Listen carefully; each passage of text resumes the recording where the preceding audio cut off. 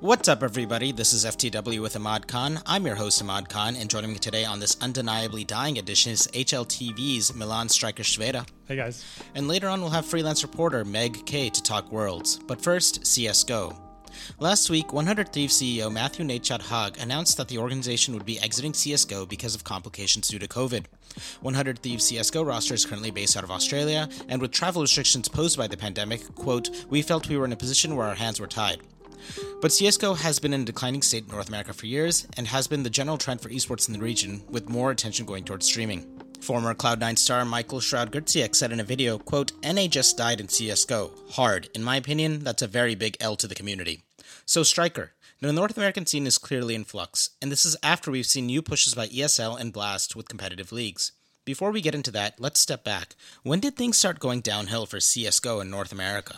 I mean, it has to start with the introduction of Valorant, and I mean, obviously that kind of coincided with COVID and how that obviously regionalized everything. But basically, it's the combination of those two things. I think March is essentially the starting point that we have to look at in regards to both of these factors that played into essentially what is going on now 7 months later. That led to North America losing so much in just a span of let's say half a year.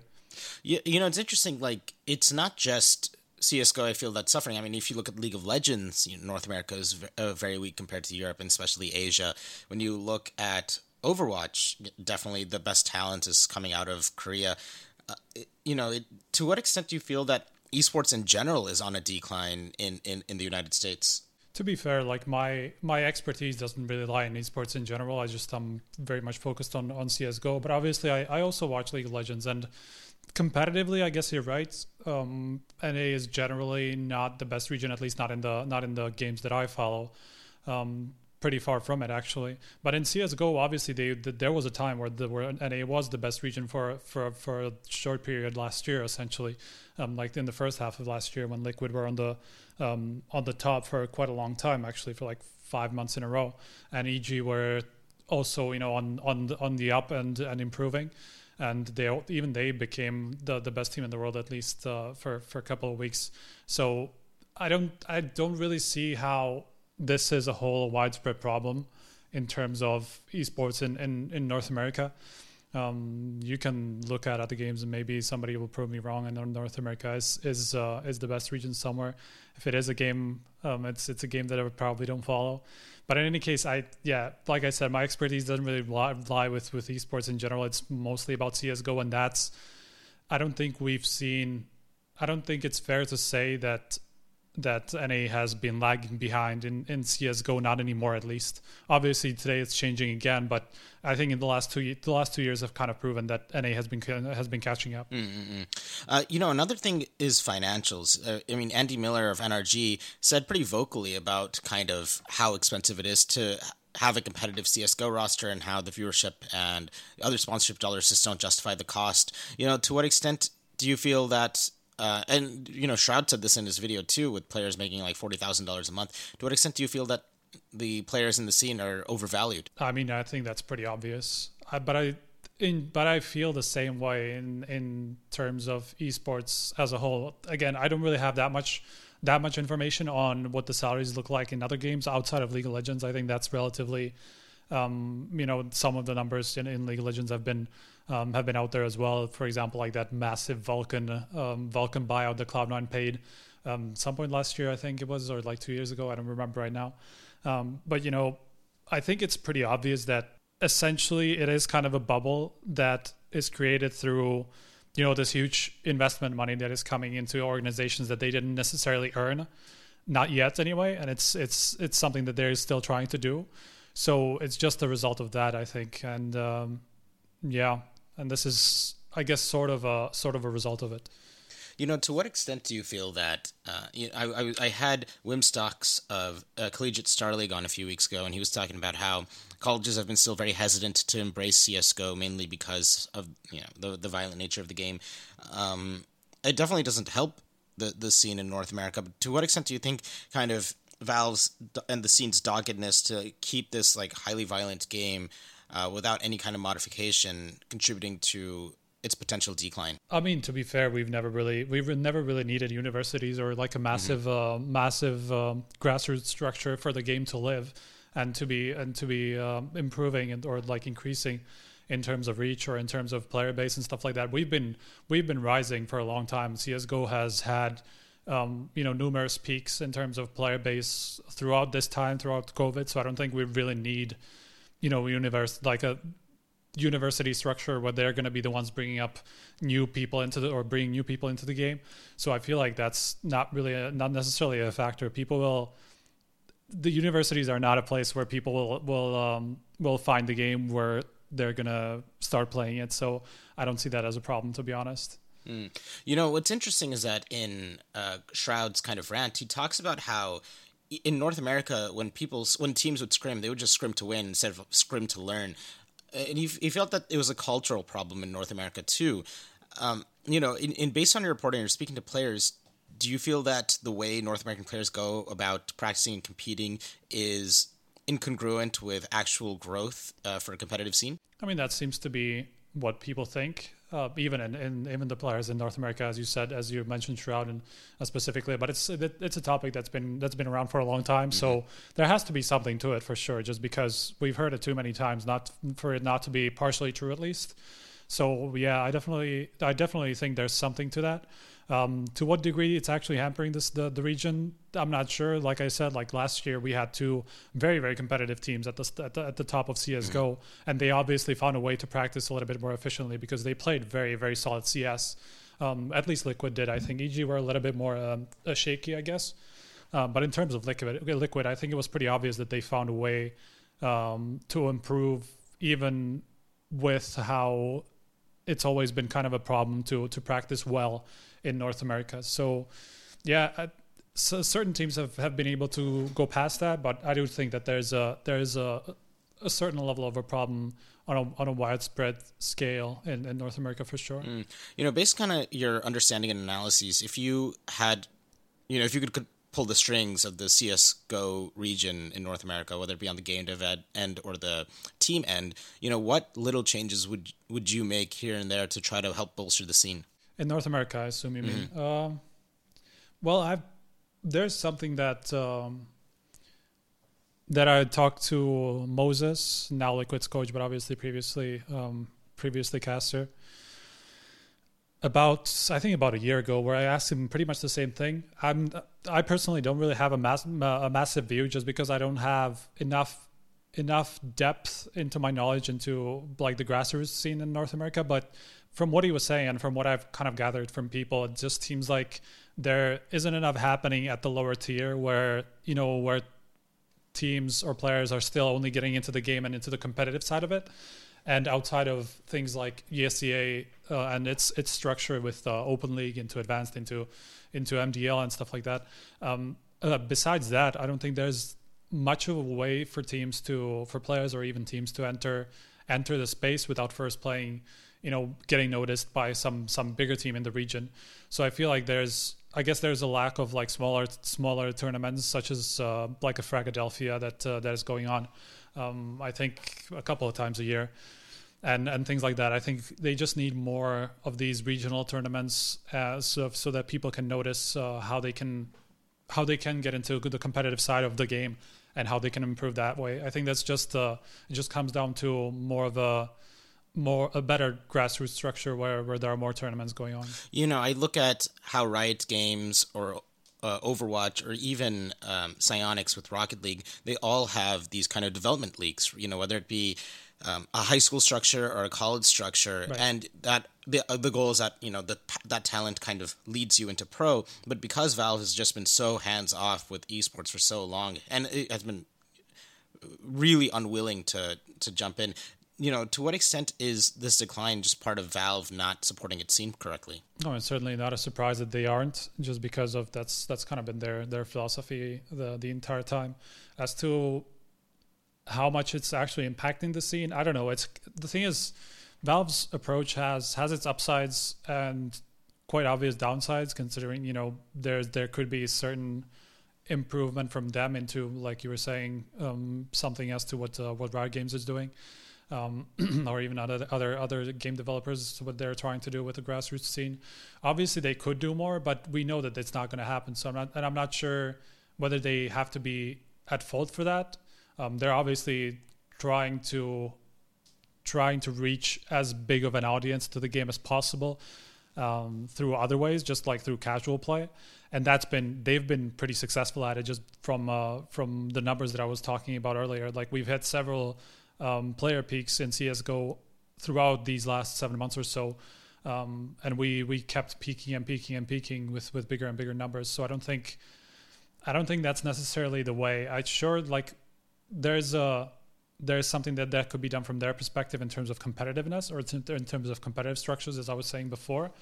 But I think with the way they've handled the game, I don't think that's coming anytime soon. And I'm not sure it would even be advisable, to be honest, just because we've always been able to work it out in terms on our own without the developers being too hands-on. So I don't think there's too big of a problem. I think it's more of a North American issue in specific. You bring up a really good point. It's not that CSGO overall is in decline, because its player count has just been breaking records throughout the year, which, it is a very curious case of why things just aren't going better for NA, or as well as they should, given the numbers. But, with that, thank you so much for jumping on, Striker. No problem. And now I'm joined by reporter Meg K. Worlds 2020 is underway in the midst of a global pandemic. Even with small flare-ups in China, the tournament has not seen any emergency shutdowns in Shanghai. Even then, it's not been without its surprises. Last week, G2 Esports was able to eliminate Gen G, Top Esports bested Fnatic, Suning bested JD Gaming 3-1, and Damwon dominated DRX 3-0. But before I get into playoff predictions, let's step back. League of Legends has been struggling as a scene in North America for some time, and this was most evidenced by Liquid, TSM, and FlyQuest all being eliminated in groups. Cloud9 CEO Jack Etienne said on Twitter after NA's elimination that, quote, "All our teams need to reevaluate how we operate, as this is not acceptable," end quote.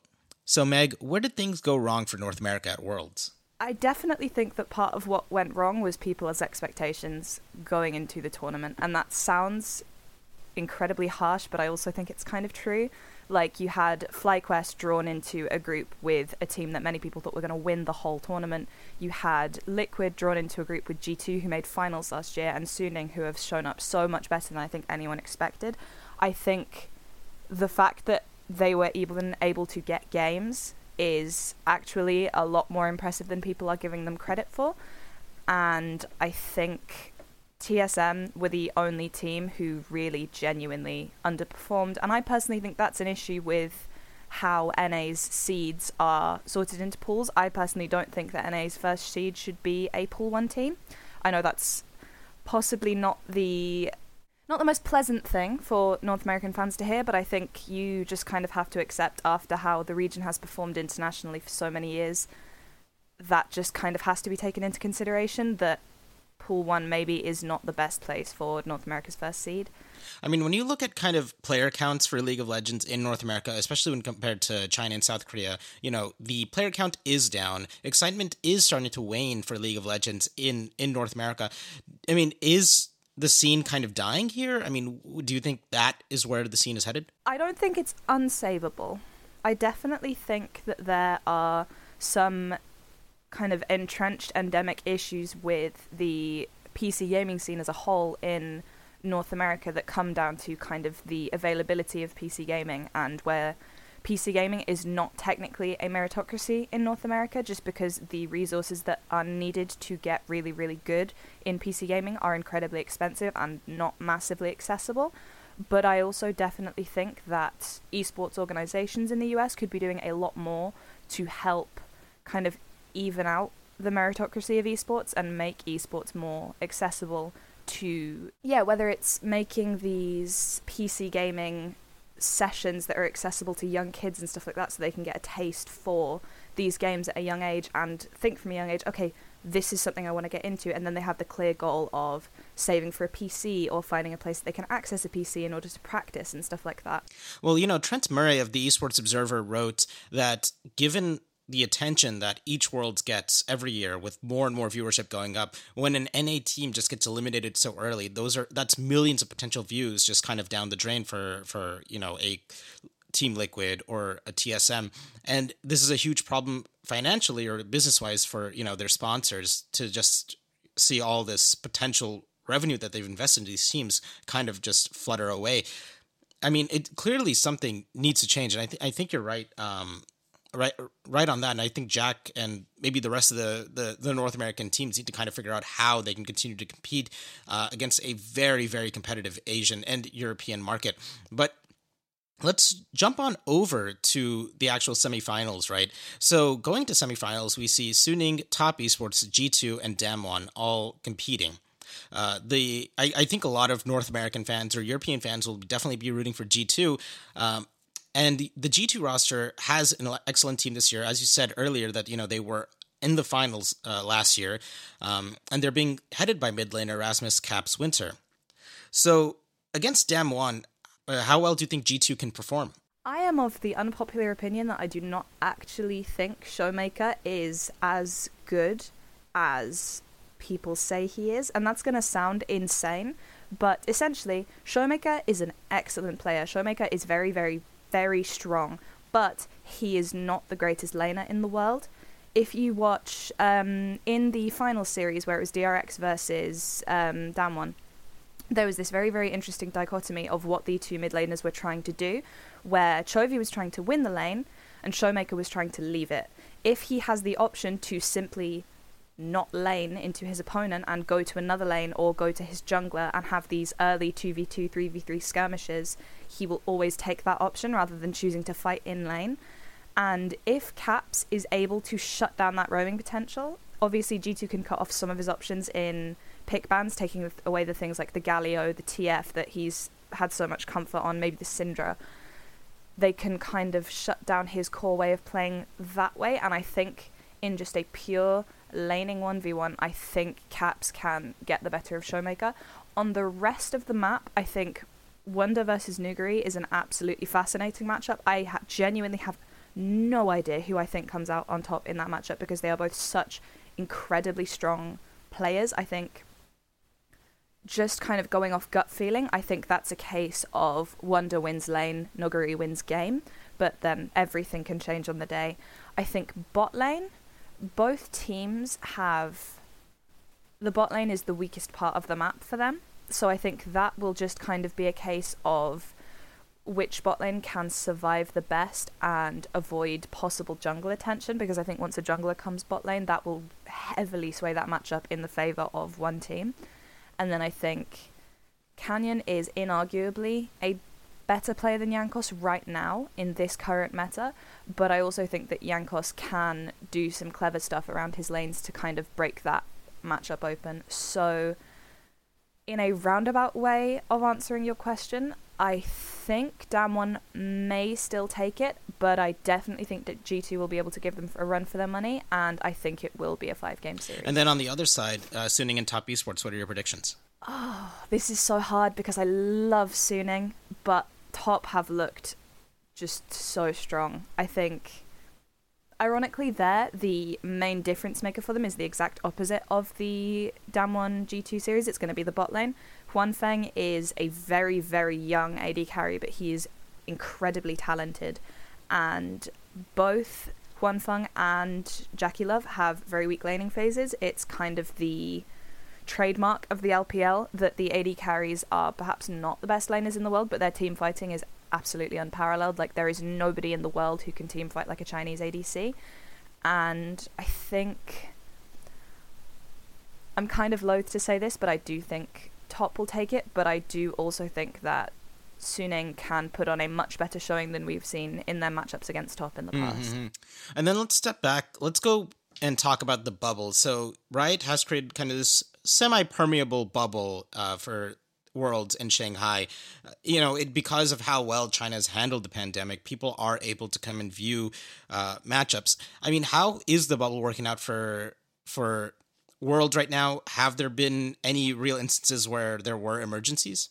No, I think Riot's actually done a really, really good job of obviously the quarantine is going to suck. Like, it's going to take a real toll on the mental of certain players, and I think we kind of saw that with the Mad Lions. I think that was one of their key issues, was that they weren't mentally equipped for how much of a strain the lockdown was going to put on them. But I think the bubble systems worked fantastically, and one thing that I've been particularly impressed by is how they've managed to keep the press engagement with things like the press conferences, the post-game interviews, all remote.